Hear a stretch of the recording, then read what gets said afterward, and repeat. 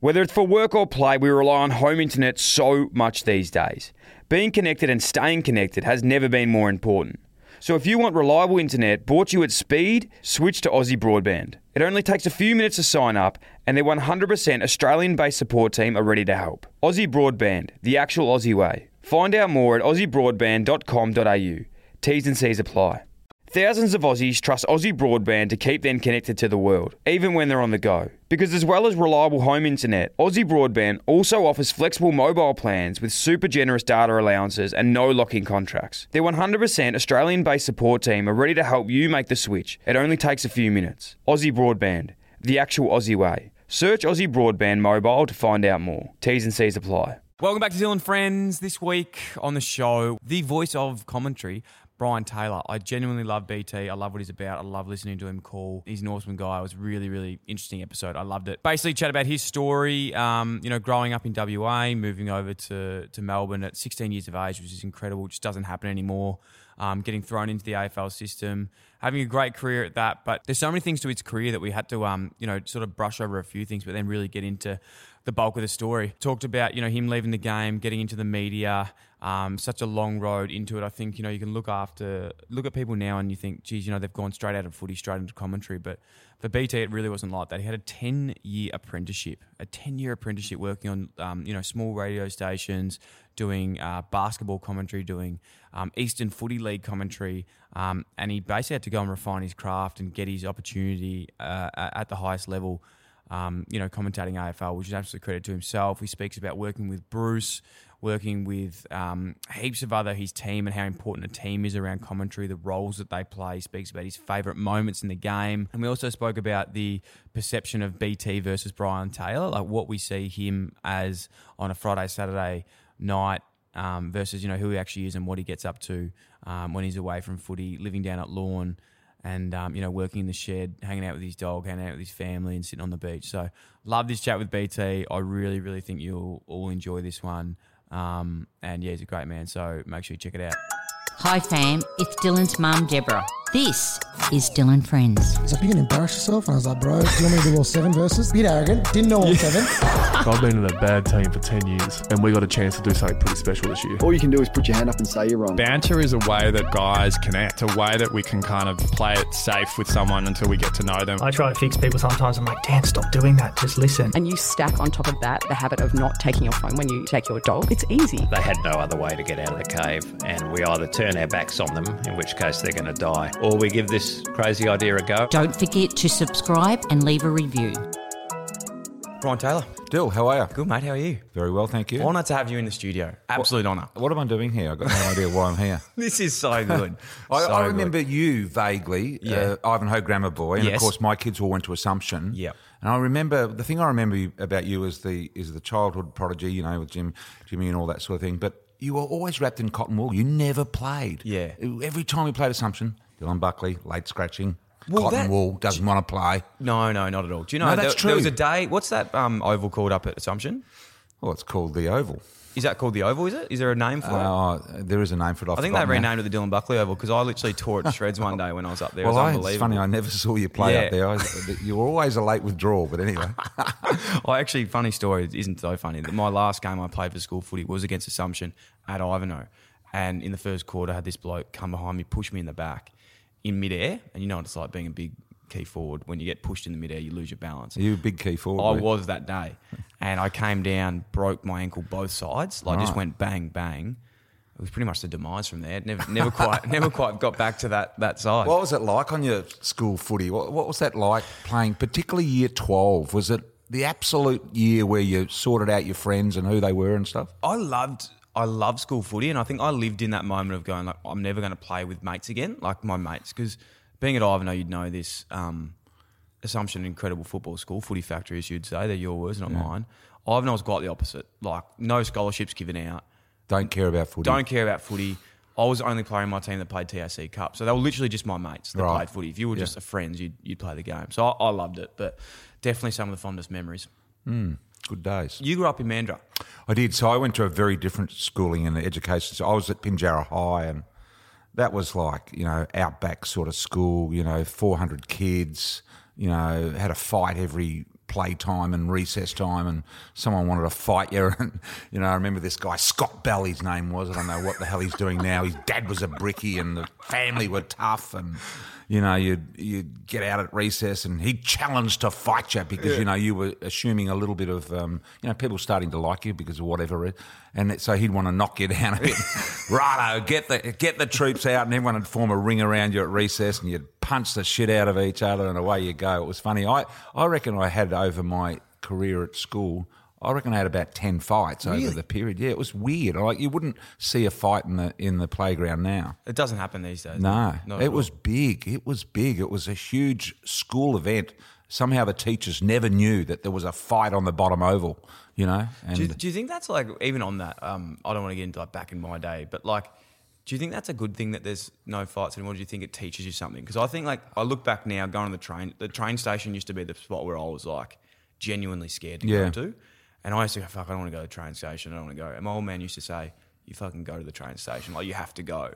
Don't avoid, like, conflict. And now I look back and go, I'm fucking glad I just manned up and went, like, and didn't, you know, nothing even happened, but I just rocked up and didn't shirk it. Yeah.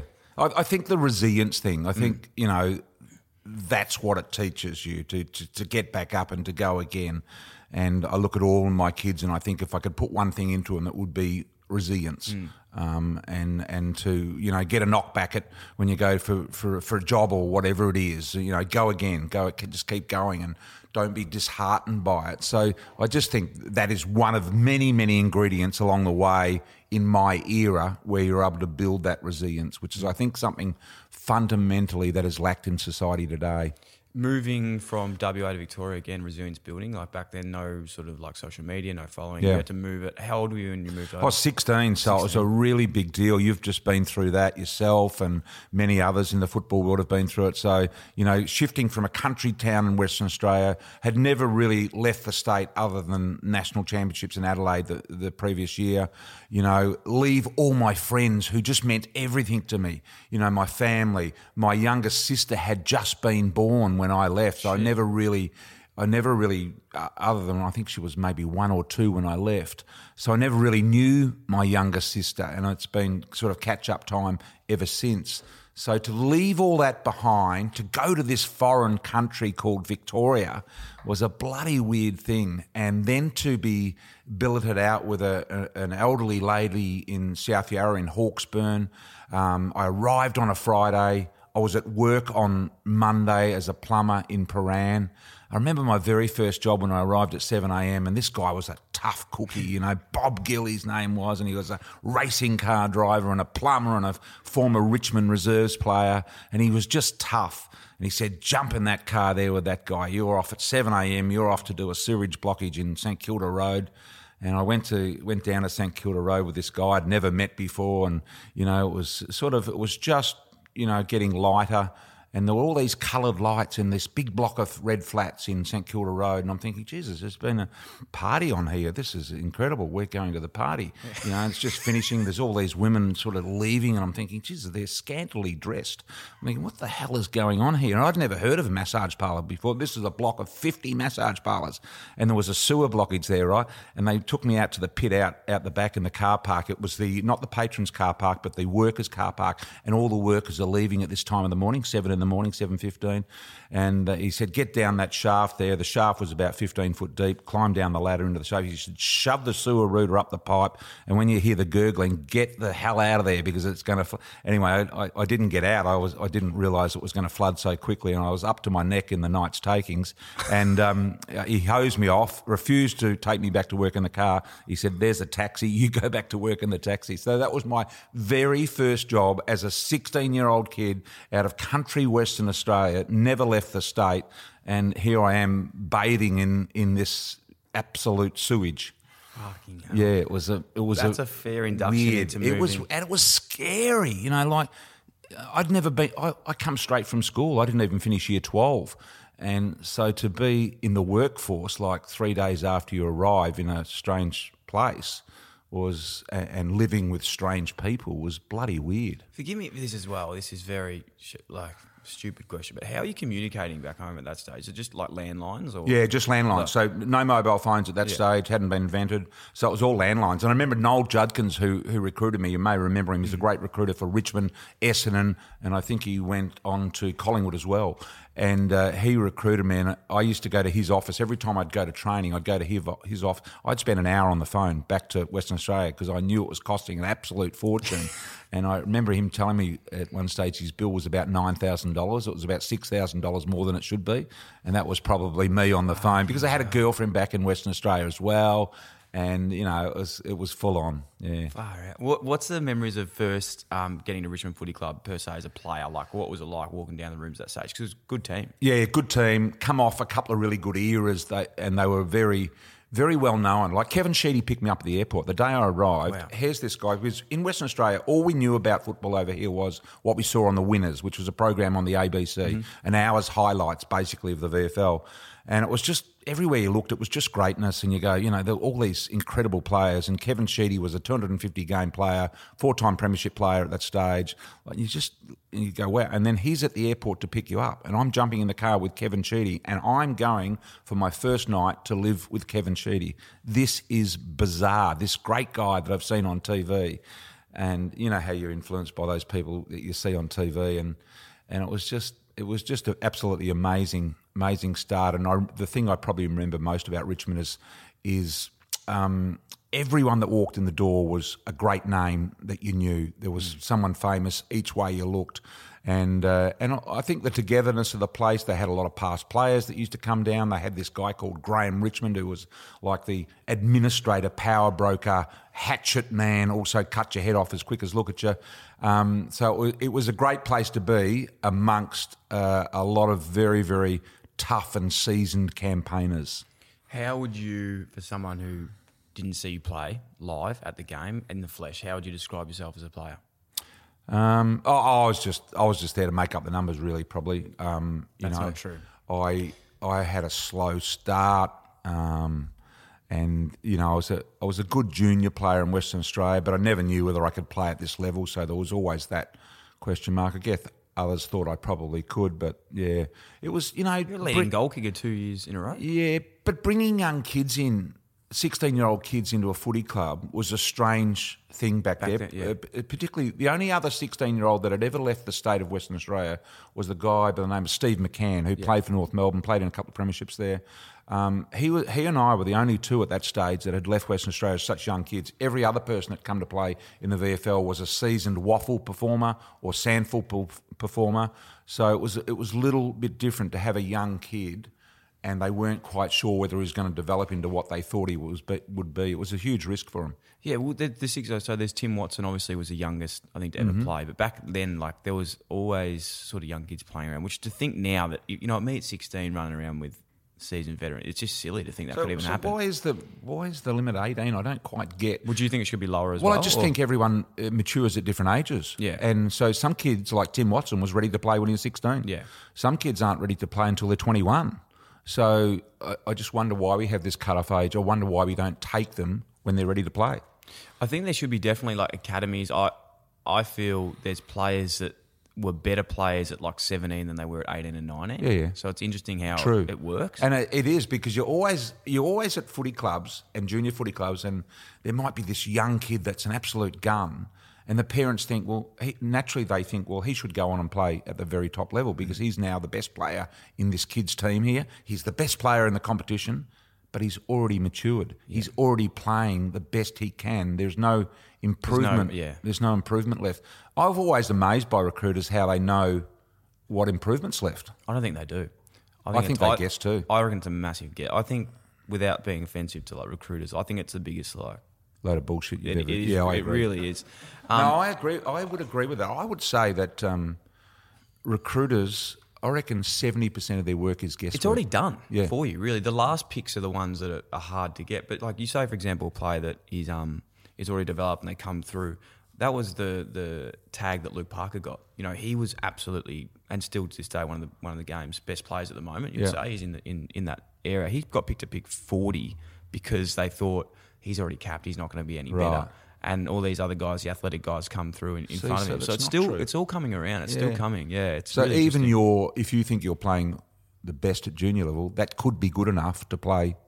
Definitely now. I feel like now we're getting to a stage where actual footballers are getting picked up again. Like you look at Jai Newcomb from the VFL, like from Hawthorn. Like he wasn't getting a game because they probably thought he was capped. Yeah. But he's come in now. He's probably going to be the rising star. Yeah, no, that's a good sign. And this whole evolution of football does this all the time. You've only probably seen one or two evolutions so far, but this has been going on for 50 years where, for one decade it's, we've got to have the athlete. Yeah. For the next decade we've got to have the IQ, and it just keeps going around in circles and they keep tripping over and saying, try and reinvent the wheel. It's all been done. Yeah, it's good that we've debunked that today. Bloody recruiters and that. They're overpaid. They're absolute wankers, I reckon. They really are. No, there's plenty of good ones out there, definitely. Hey, so 1982, playing some good footy, the leading goal kicker, and don't get picked for the grand final team. How hard was that? Yeah, that was probably a bit of a low light. But playing at Richmond, you just thought you were going to play in a grand final every second year, so it didn't matter. How old were you at that time? 82, I would have been 19, I reckon. Yeah. So, and at that time as well, you think, I've 19, I've got so long left. Yeah. Find another one. You've got so long left, and Richmond always play in grand finals, so don't worry, there'll be another one. Well, guess what? After 1982, the next one was 2017. So, it was quite bizarre. I remember I got hurt in the last game of the year, hurt my knee, and Steve Peary, our then full-back, also got hurt in the last game of the year. So the full-back and full-forward, both out for the first final, which we won. And then because we went straight into the grand final, we had the week off before the grand final. They played a practice match at Punt Road against each other. And to prove myself, I had to play in that practice match. And I did, and I kicked some goals against the guy that was going to be the fullback and thought, I'll be right, given the fact that I had such a good year and proved my fitness. And didn't get picked. There was obviously something there they thought that was not right in terms of my medical situation. What was the injury? I had a knee injury. It ended up being a posterior cruciate issue that I had. So I missed out because of that. My parents had flown over. In those days, secrecy around football. This is the other big thing in football. Everything's a fucking secret. Everything is a secret. Like, why? Why is football so secretive? Why is Damien Hardwick so secretive about the ins and outs of the Richmond football? IP. What is IP? Give me a break. What is wrong with these people? Everyone in the world knows what's going on. And I just think, like, when Lee Matthews was our coach at Collingwood, you weren't allowed to speak or say anything to anyone. And he would say, if you have to speak to the media, tell them lies. Never tell them the truth. And so that's the way we were brought up, and that's the way. And I'm still yet to work out why. Why can't I tell the truth to the media that I'm struggling with my game at the moment and I hope to get back on track soon? Why is that such a big blow?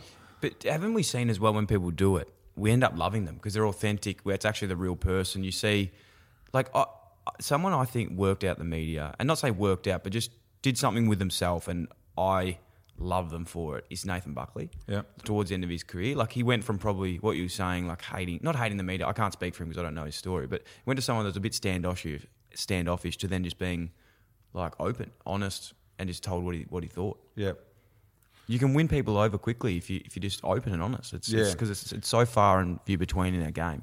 I'm always amazed by the secrecy surrounding football. I'm never quite sure it's a game. It's not, intelligence gathering for, defence of Australia. It's football. Yeah. And, that player plays on that player, and in the end, nothing else matters. We used to have injury update, and it's like, just say a player would miss with a hamstring, they'd put down they're missing with a calf. Yeah. And I was like, I don't know why. That is relevant at all. It actually makes no sense that they're missing with a hamstring or a calf. The old famous one about, got the left shoulder injury, but they taped the right shoulder. That was actually smart, though. I didn't mind that one for Lin John. Yeah. Hey, I want to fast forward because there's so much to get through in your story. How did you find transition out of football? I found it really easy because I knew where I wanted to go. I was a plumber in the time that I played footy. And I, as a result, knew what I wanted to do. And in this world of secrecy, it was strange because I had to prove to people in the media world that I could, number one, talk and communicate and would be okay for whatever program they saw me on. So whenever there was an interview offered in a footy club, I would always put up my hands, which a lot of the teammates looked at me and thought I was a bit of a dick for doing that. And the coaches certainly looked and said, well, hang on, we don't want him to say anything. Why is he speaking to the media? But I had to prove that I could do this. So I accepted every invitation there was to be involved in the media so that I could prove that I could handle that situation, because that's what I wanted to do for a job. So I reckon I realised that about 2 or 3 years before the end of my career. Yep. And so started accepting these invitations to do these things. And being a full forward at the time, you got a lot of them, because that was one of the main focuses of each team, was the full forward.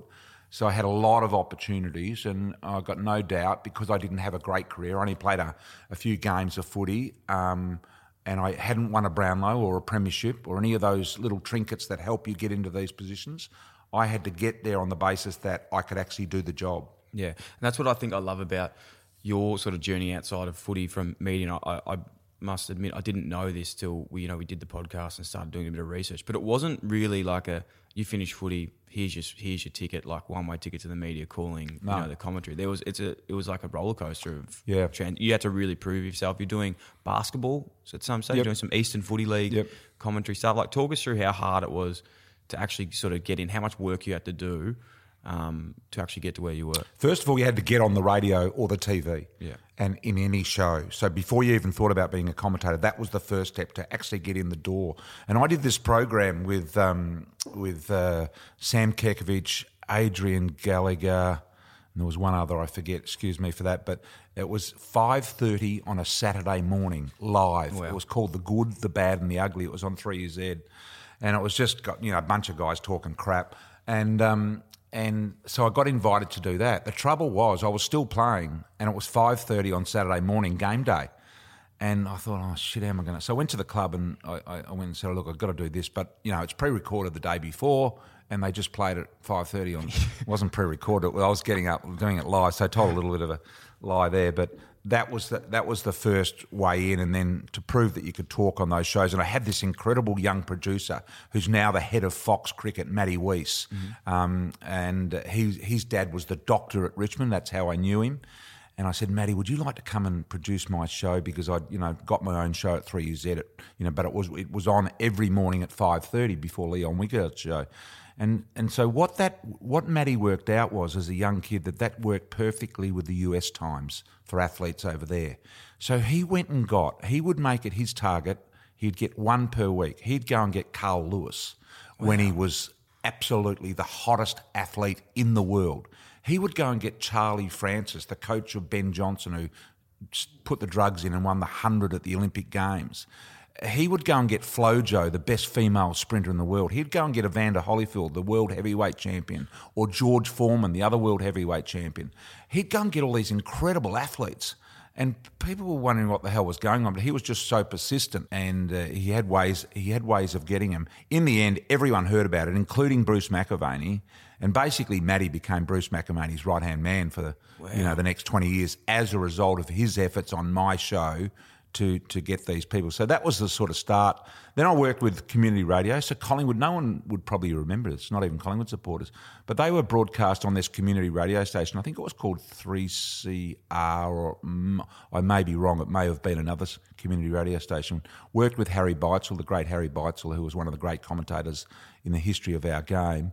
And we just did Collingwood games. And I don't think there was anyone listening. Might have been 100 people listening, I reckon. But what a great opportunity that was to make mistakes and get it wrong, and no one really hear you, so you weren't out the door. And I also worked on a university radio station, 6NR, over in Western Australia, Curtin University. Once again, it was for when West Coast were playing over here. Their games would be broadcast back to this university radio station. No one would be listening, maybe 500 people max. So I had a great opportunity. And one day I was a special comments guy, and the commentator said to me, he said, would you like to have a call? I said, what, now? He said, yeah. He said, just do little tiny bits and I'll guide you through it. In the middle of the game, I'm all of a sudden go from special comments to calling the game. It was like absolutely fantastic. And his advice was so good, and I would give this advice to any commentator: just do a 20-second little call, and you won't get tongue-tied and you won't get in a spot where you can't get out of. And that was the way that I learnt. That was where I started. And I guess my big opportunity came a couple of years after I retired when Triple M was formed. And they were putting together a team, and I was a foundation member of that team, along with Eddie Maguire and Steve Quartermain and David Rees-Jones, and Ricky Nixon was involved, and a host of others. And that's where I got the opportunity. But it still took 10 years at the Triple M level for anyone to recognise that I could call footy, and for anyone to recognise that I was any good at all. And that was amazing, because I was working alongside two guys that were already cemented in the minds of many people that were listening, in Quartermain and Eddie Maguire. So it was always going to be hard to bust the door down when they were in front of it. I really love what you said about, like, it took 10 years, because we spoke to Howie a while ago, and he was saying the exact same thing around how much work he had to put in behind the scenes. He was like carrying cables, like slowly get this time to make his call. But in saying that, it was the best thing that ever happened, because when he got his opportunity, he was ready to take it. And I think, like, we can get caught up, and especially younger people now, like, I was in this boat too. You want everything straight away. Like, you want to come in, you want to be the person, you want to be calling. But without all that experience, if you get in there and you fuck it up, you're done. Well, look at you. You're the boss of this podcast. You don't answer to anyone. You're young. No. I mean, what is... But I actually started this so I couldn't get on radio. And it was nearly the point where I was doing this as practice, and it was exactly what you would do. Like, I couldn't get on any radio stations, couldn't do anything. And I was like, well, fuck, I'll just start a podcast and practice, use it as like almost like a little resume, so that if it ever came calling, I could do it. But 150 eps later, it has just been practice, and it's and that's the same with the footy. Like, the 10 years that I had, I reckon as a commentator, you need 10 years. This is why I'm amazed, because there's been people come in recently to our game that have called no games outside. They're just straight into and I go, hang on a minute. I think you need 10 years, because what it is, it's about building the vocab, the footy vocab. In a game of footy, the same thing happens all the time. Someone kicks it, someone handballs it, someone marks it. How can you best describe those three skills in a multitude of different ways and make it sound interesting? And that's the key. And I reckon you only get that, the really good commentators only get that from time in the game, where they build their repertoire and their footy vocab, their slang, to a point where they can pull out stuff that they don't use all the time, and therefore they don't become boring. And nothing shits me more than when I hear other young commentators using other commentators' lines and phrases. It's a really weird thing when you hear that, and I think, Jesus, that's just because that person hasn't done the apprenticeship, hasn't done enough to form their own vocab in football. It's a really important part of it. Who did you learn most from? Like, who sort of took you under their wing, or who was someone that not even you were just there and going, fuck, I can learn a lot from this person? Probably Eddie Maguire was probably one. There was a guy by the name of Smokey Dawson, a really old fella, who taught me the A, B's and C's of football calling. Yeah. The 3 W's on radio was really appropriate. Where is it, who's got it, and what's the score? If you repeat those 3 things continuously, people will always listen, because that's all they want in the end. Yeah, right. And so that always stood in my mind. There was another guy by the name of George Grilicic out of Western Australia in the Waffle over there, who was an absolute superstar at calling whatever sport it was, and he was a big help as well. I've had lots of help from the best people along the way. McAvaney, towards the end of, not towards the end of my career, but in the television side of things. Wow, what a great person and coach he is. He actually prefers, this is the opposite to commentators, because we're all very selfish. He actually prefers that you call the big moment, that you have the most important part of the game, and he taps you on the back and he almost rubs your back. He gives you a back rub and says, you're going well, Brian. It's special. And he just, he's sort of weird, but he's great, because he's so encouraging. I loved working with Bruce, because he knew when you needed a dash of confidence, and he knew when to inject that into you, and he knew when to laugh, and he also knew when to pull you up and say, hey, don't reckon you should go there. Let's go in a different direction. And he was probably, in the end, the best hands-on coach while we were actually doing the job This guy is one of the best commentators in the world. He's not the best commentator in Australia. He's one of the best commentators in the world. And, to hear him when he goes to the Olympic Games and you hear him at the races and all of that sort of stuff, he's bloody amazing. His knowledge is incredible of stuff. He will arrive at a game of footy, McAvaney. He will arrive having done a week's worth of homework, all handwritten, nothing done on a computer, all handwritten. He cuts articles out of the paper and sticks them in the book, and he opens it up and it's this, the thesaurus of information. Absolutely incredible. But he will have maybe 2,000 pieces of information about the game you're doing. Now, I arrived with about 6 pieces of information, right? Because he's different to me. He's information-based. I'm emotion-based in what I call. But the thing that most amazes me about the 2,000 pieces of information that he brings along, all handwritten and pasted, is that he might only use 15 or 20 of them, and he's prepared to throw out the rest. So all that toiling during the week, he's prepared to throw that away and not use it just because he wants to get the bits that fit the moment. And I think a lot of commentators today do that homework and they try and ram the 2,000 pieces down your throat. And it annoys me. But everyone is different. Some people need information.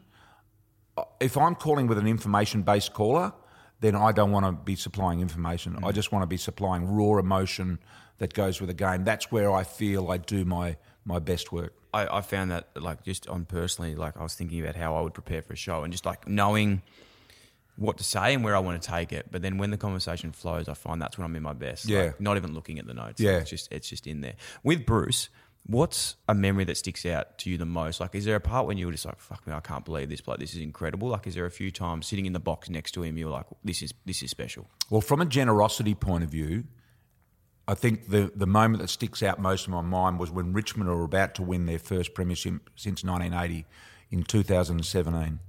And as a commentator, you call about 30 or 40 seconds each and then you tap the guy on the shoulder and it's his turn. Well, we're coming towards the end of the 2017 grand final and it was obvious that Richmond were going to win.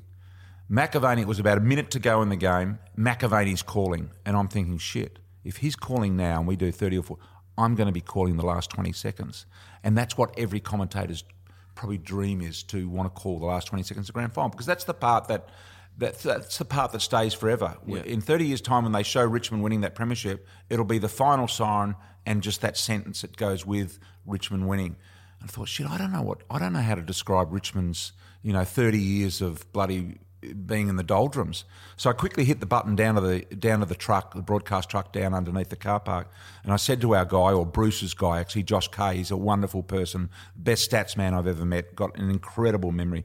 And I said to Josh, look, I don't know how I'm going to describe Richmond's last 30 years, and they're going to win today. And he just as quick as a flash, he blurted out this line that just perfectly summed it up. I can't remember exactly what the line was, but he blurted out this line, and so I went with that line. Because you only have 10 seconds once the siren goes to sum it up, and then you've got to be quiet and let the emotion take over and let the pitchers tell the story. The Tigers are kings of the jungle again. It is Tiger time, Bruce. There is no doubt about it at all. It's the Tigers are going to win the premiership in 2017. The Tigers have got home for the first time in 37 years.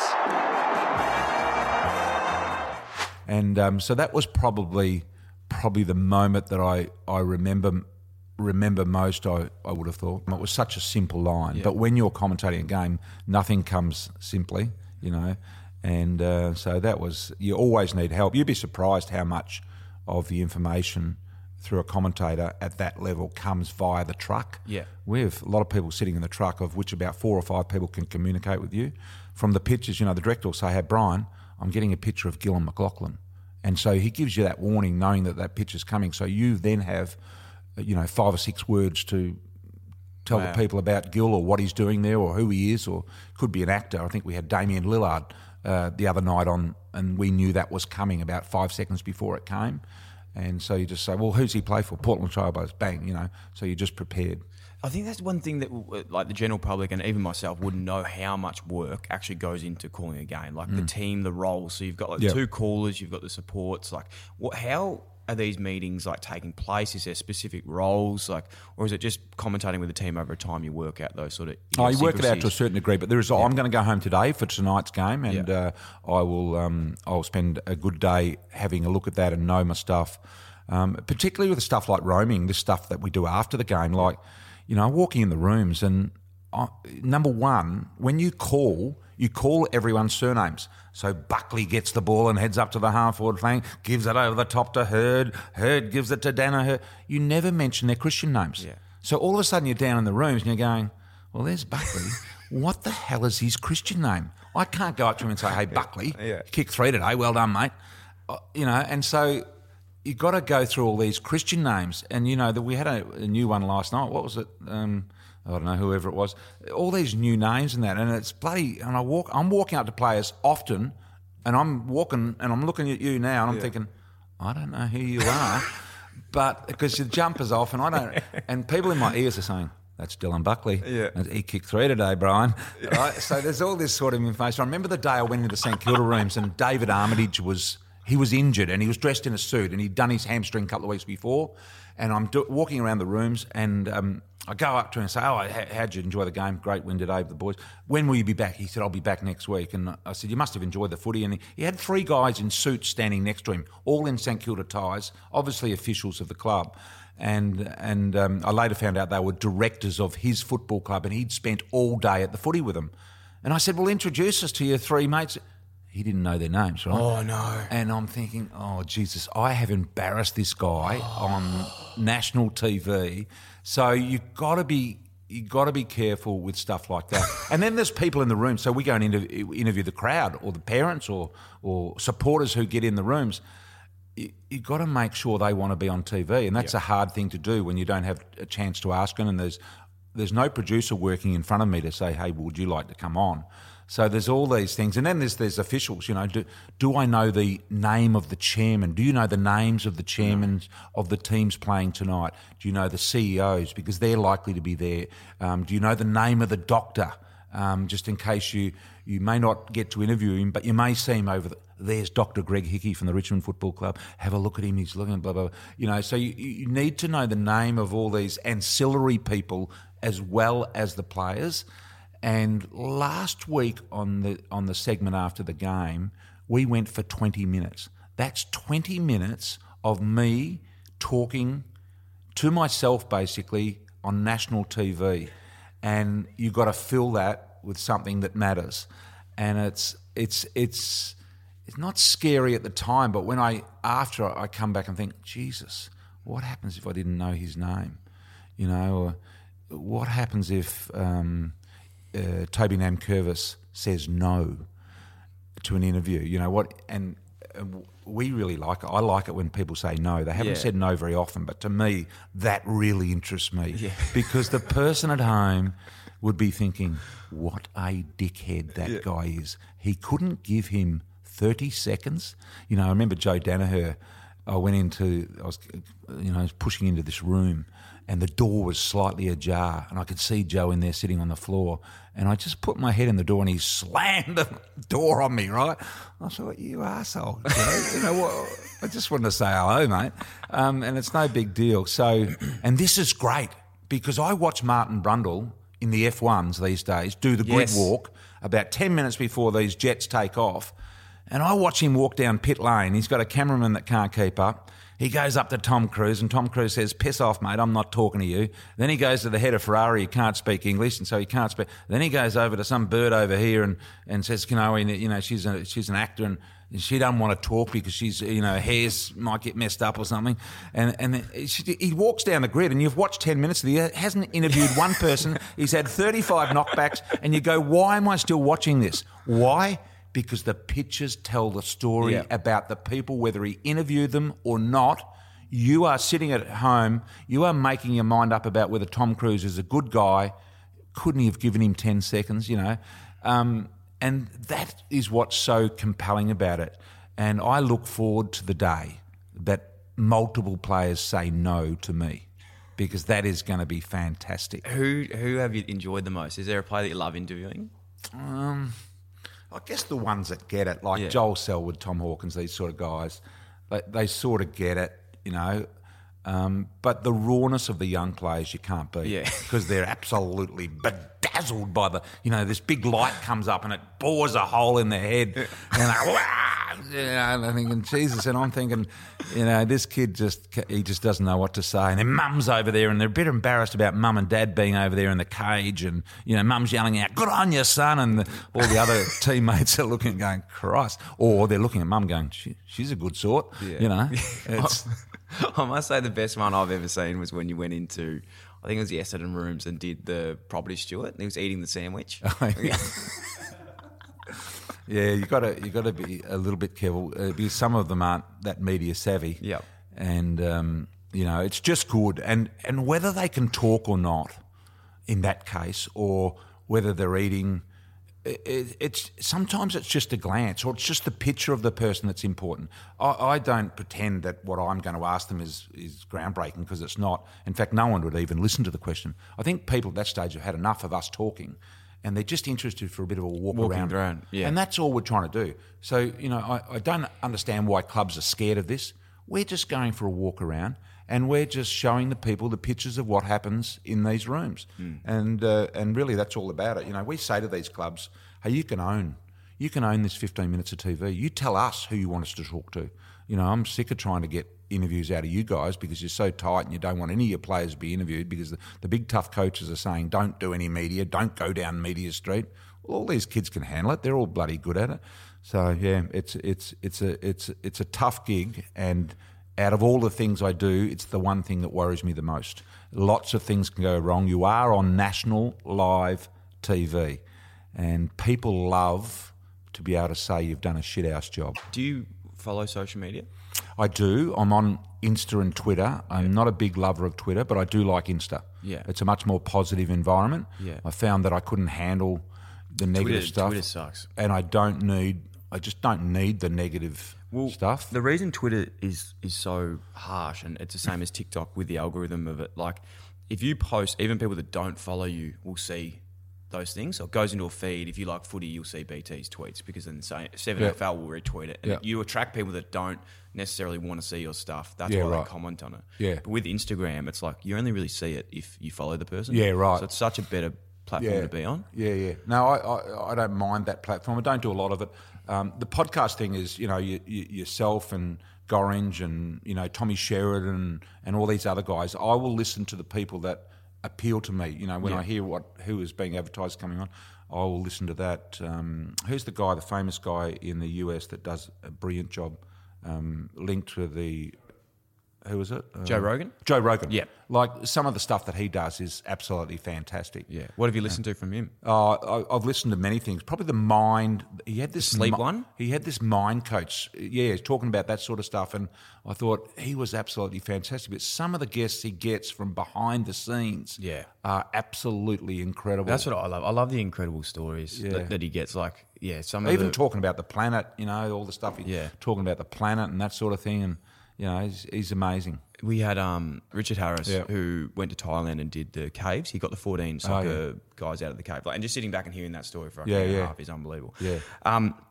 Just on your career, I know you don't like talking about yourself too much, but your favourite players to call, I love players that can lose the game off their own boot and can win the game off their own boot. Name it. Who? So look, if I went back to Leon Davis, I would say Leon is very capable of losing games for you, but he's really capable of winning the odd game, and that odd game is enough for me to stay attracted to everything he does.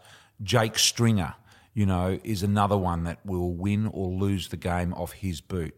He certainly appeals to me. So these guys with that little bit of X factor, that little bit of... Orazio Fantasia would be another one. They can just cut a game open, or they can play really bad and look terrible, and everyone is giving them an absolute earful because they've played poorly. Well, to me, those are the guys that I go to the footy to watch. I don't go to the footy to watch a midfielder get 30 every week, and at the end of the game you say, oh, you had 30 today. Oh, there's nothing more boring than that guy. So if you're that guy out there, don't do something else. Yeah, but these guys, like Stringer, just powerful, just Leon Davis, just dazzling sort of skills. Like Toby? Toby Green, unbelievable to watch, just an absolute force of just commitment and heaviness, and every time he smashes into you, it's looked like he's breaking the rules, but he does it so well, and he's great to watch. So these guys with that X factor, to me, are really good. I'm also interested in a little bit in guys like maybe someone like Tom Hawkins, Jack Riewoldt to a certain degree. Interested in those guys because they played in a position that I was in, and how they kick the footy and that sort of thing. But no, it's probably more a personality-based thing. You mentioned like Orazio and Boy Oh Boy, like these sort of nuances that you come up with and you go in your commentary.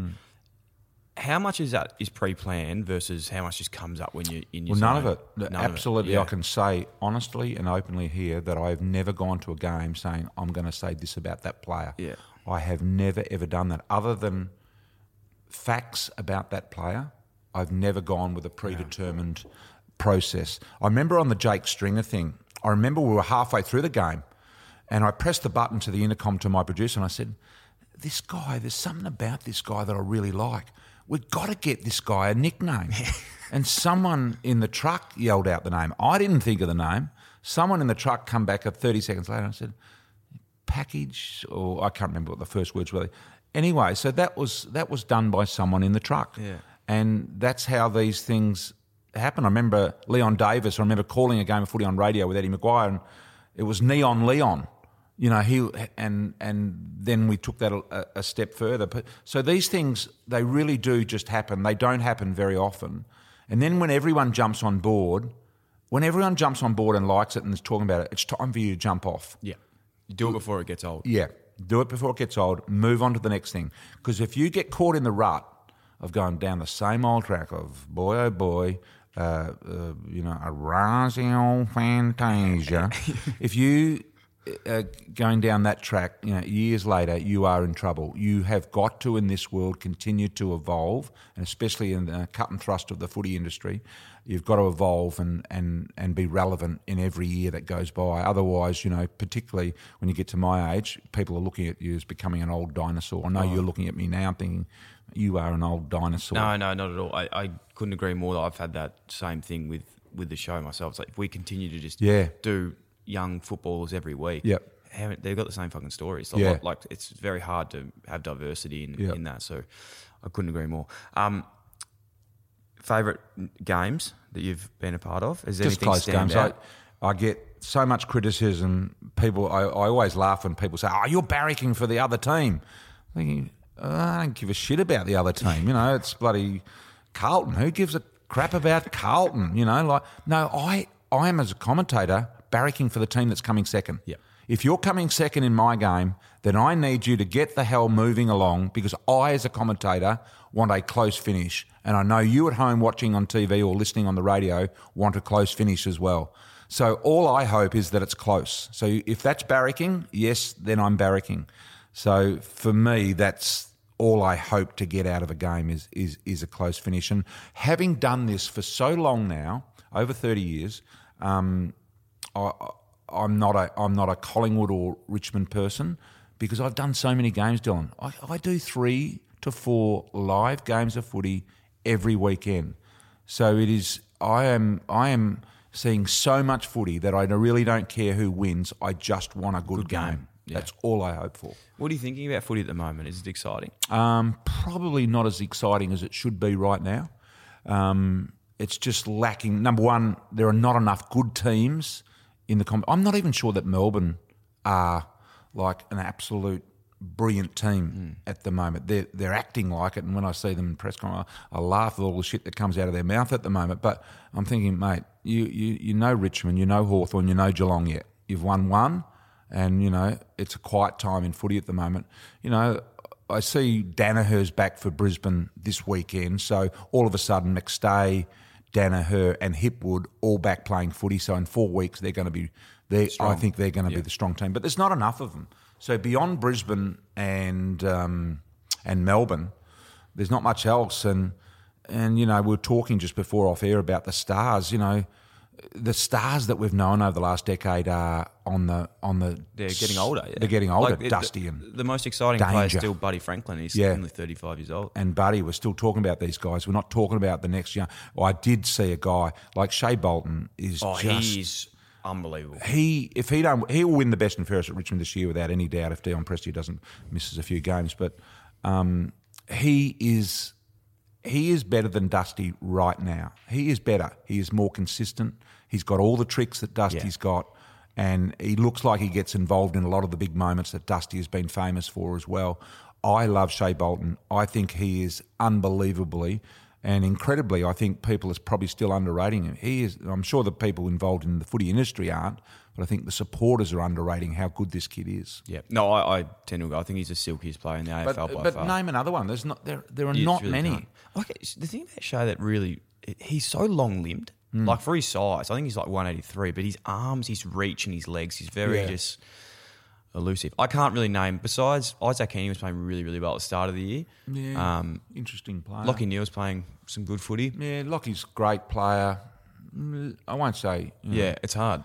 It's hard to... It really is hard to think of someone who's dominating the game at the moment. And it is those players, that we're trying to, Martin and Buddy and these guys that bring people through the gates and... we really go to watch them. We're happy for our team to win, but we really want to see something incredible.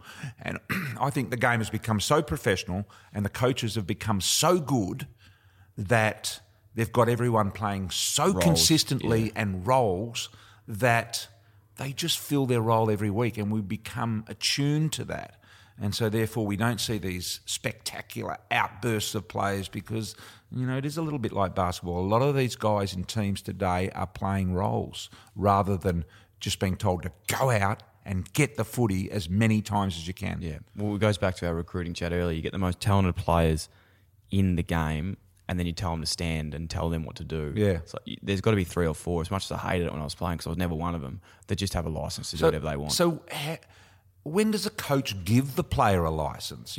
How good do you have to be for the coach to say there are no restrictions on you, what you do? Well, to be honest, I always found that when I was playing, I don't think that ever things are really given out. Well, not publicly anyway, in front of the team.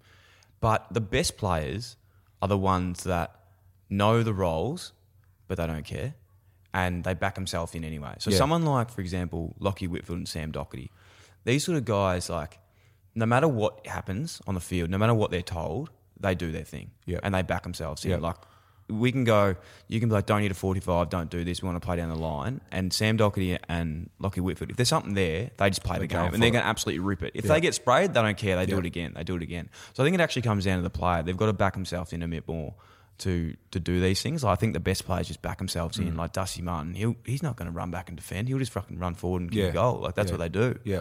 But we are so well drilled now. Yeah, they are. Well coached, well drilled, as you say. Yeah. It's hard to be different. Everyone's the same. Yeah, you got to be different. BT versus Brian Taylor. Perception versus reality.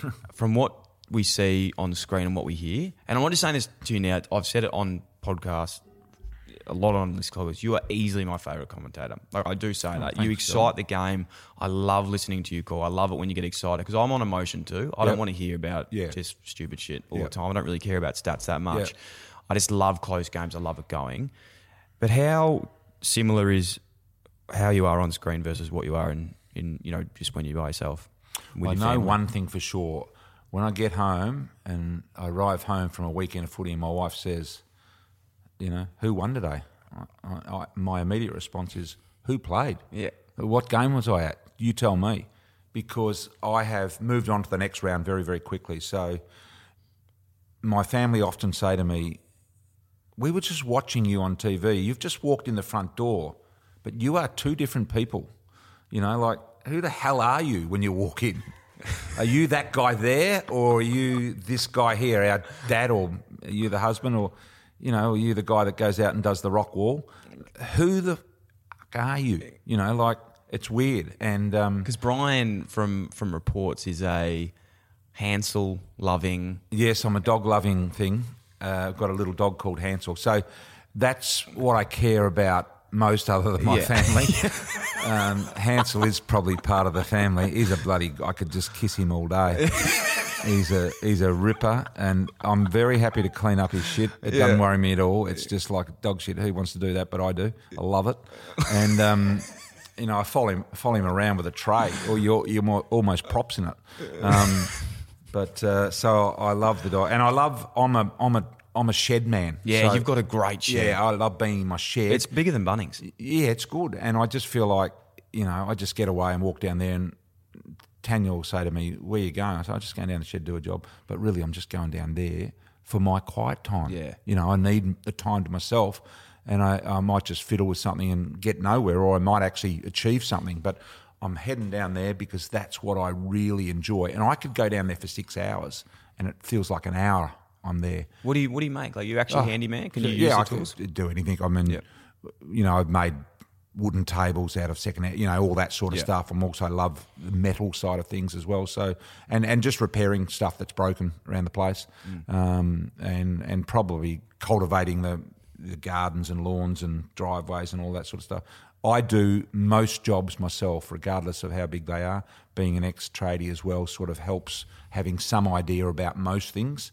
So just love it. I just sit there. Sometimes I just go down there, put the glasses on and just read the paper, or just have the radio on in the background, or just sometimes I just sit there and do nothing. It's fantastic. The silence. Hansel, he just sits there next to me. He doesn't move, and it's bloody brilliant.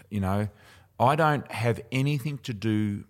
I have very little to do with football when I'm not at the football. Yeah, and I think I need to do that. I need to refresh my brain and get out of the footy world. And I used to think it was important to consume and listen and read and watch everything that was footy, and I quickly learnt that through McAvaney that it's best not to be influenced by others.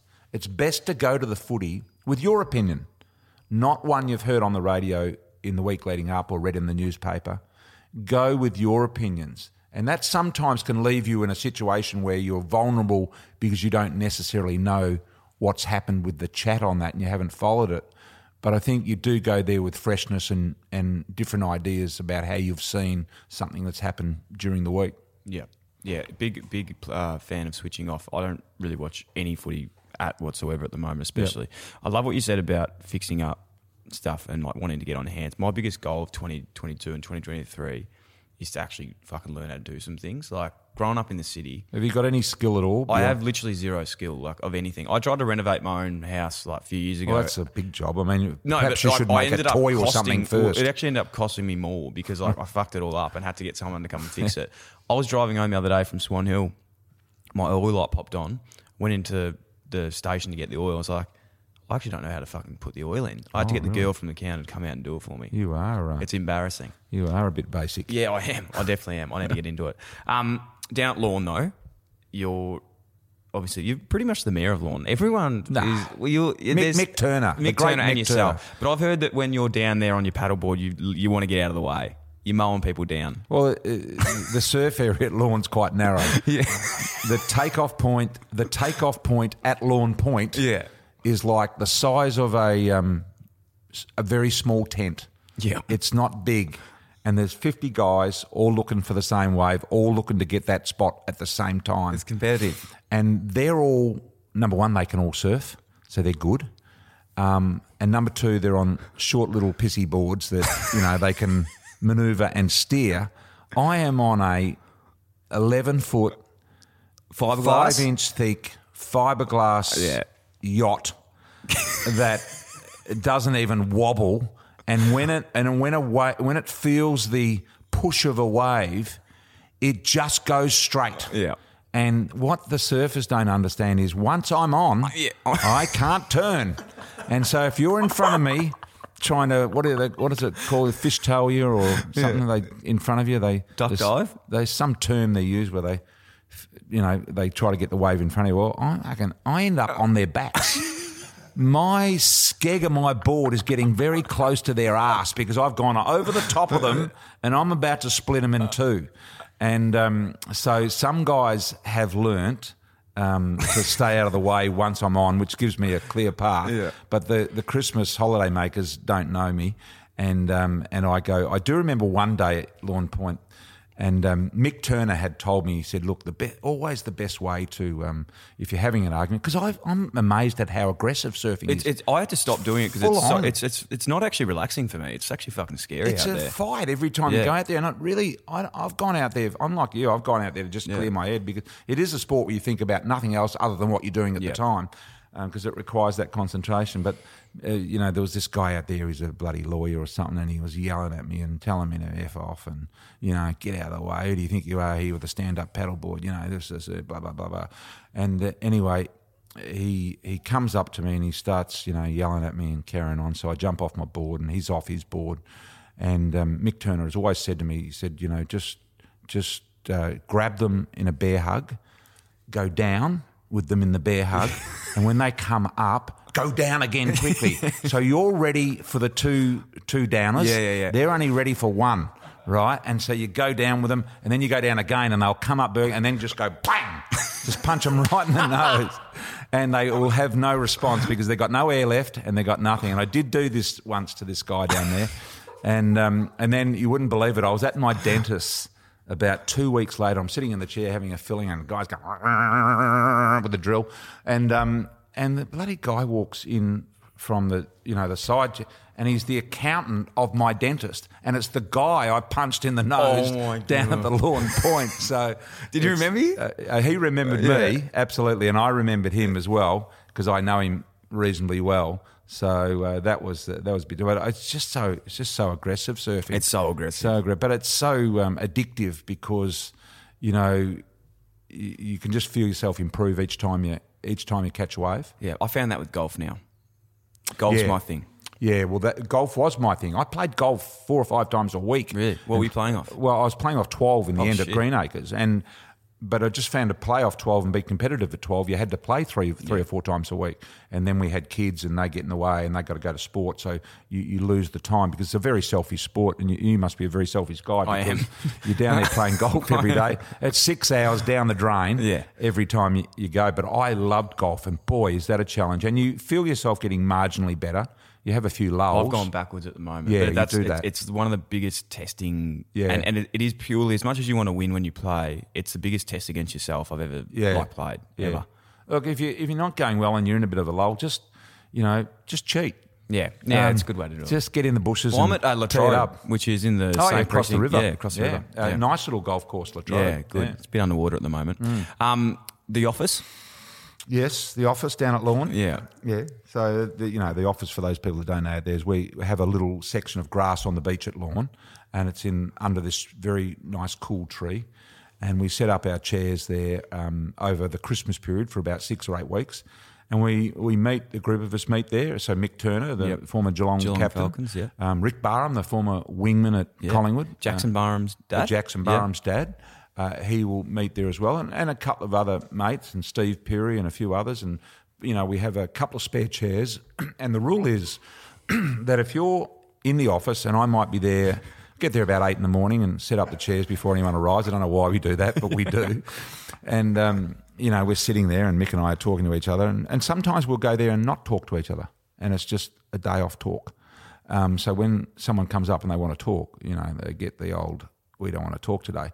But if someone arrives that you're not prepared to introduce to me, so if Mick's got a friend arriving and he's got to make the decision, if I introduce him to Brian, I can bring him in front of the chairs and we can invite him to sit down. But if he takes him to the back of the chairs, this is a non-introductory moment. Oh, no. This is, move this fucking guy on. I do not want to talk to him.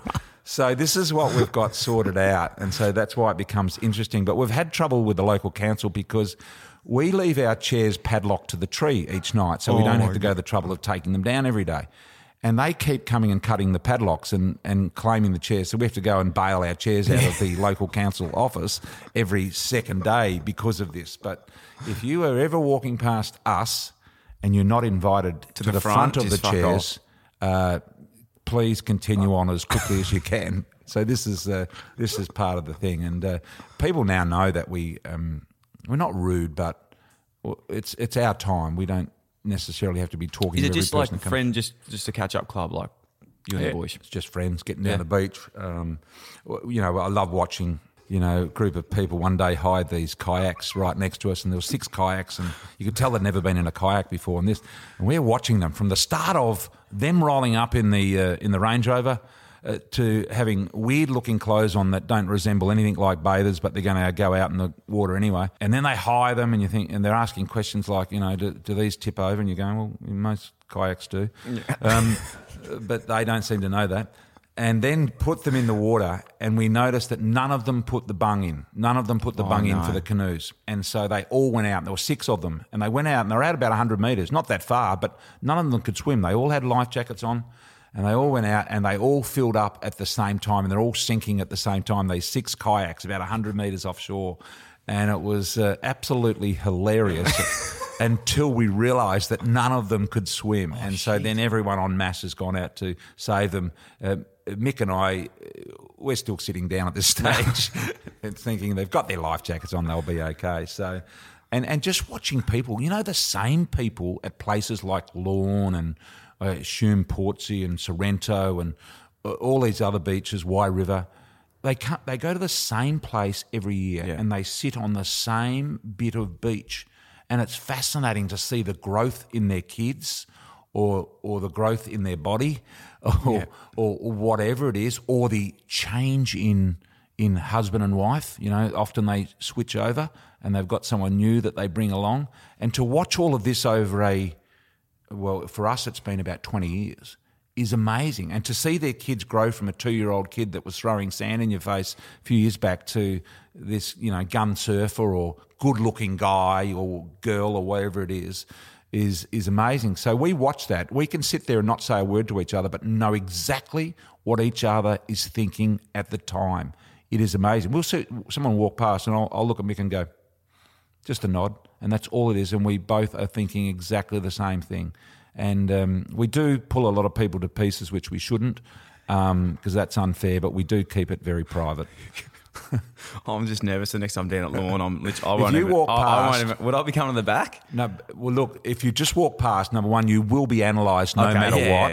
Yeah. But if you come past, we could probably. I don't know whether you're a sit-down guest, but you can come to the front and we'll chat for a minute. Who's someone just off the top of your head that has had a sit-down?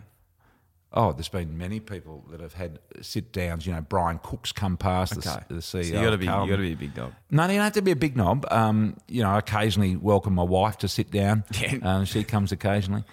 So there've been all sorts of people through those seats. Mick knows the Cotton On people very well from down there. So, we welcome them in. But there's all sorts of backpackers, a lot of backpackers around that we take we take a liking to one or two, either an Argentinian or a Brazilian backpacker, and they will come down and join us, and we'll sit there for an hour and talk to them. Won't have a clue what they've said, but we eventually tell them to move on. But so it's interesting, and Ricky Barham's quite a smart guy. He sort of walks quickly past the back of our chairs with his dog as if he's going on a morning walk and he can't stop because, his time will be affected or something. So he walks very, very... Some people walk very quickly so they don't get caught in the net. Oh, my God, that's fantastic. It's a people processing plant. Yeah, okay. That we have, and it's interesting. We know everything about everyone. Well, I'm just excited to see from this podcast what reception you get now when people see you down there if they've heard it. That's what I'm nervous about for you. Yeah, look, it's great. One interesting thing that we do down there is we're not really connected to the footy club down there, the local footy club, but we have this. We saw all these people on the beach and we thought, how can we extract money out of these people? They've got nothing to do with Lorne other than they go there for a holiday. And how can we get that money out of them and give it to the local footy club and netball club?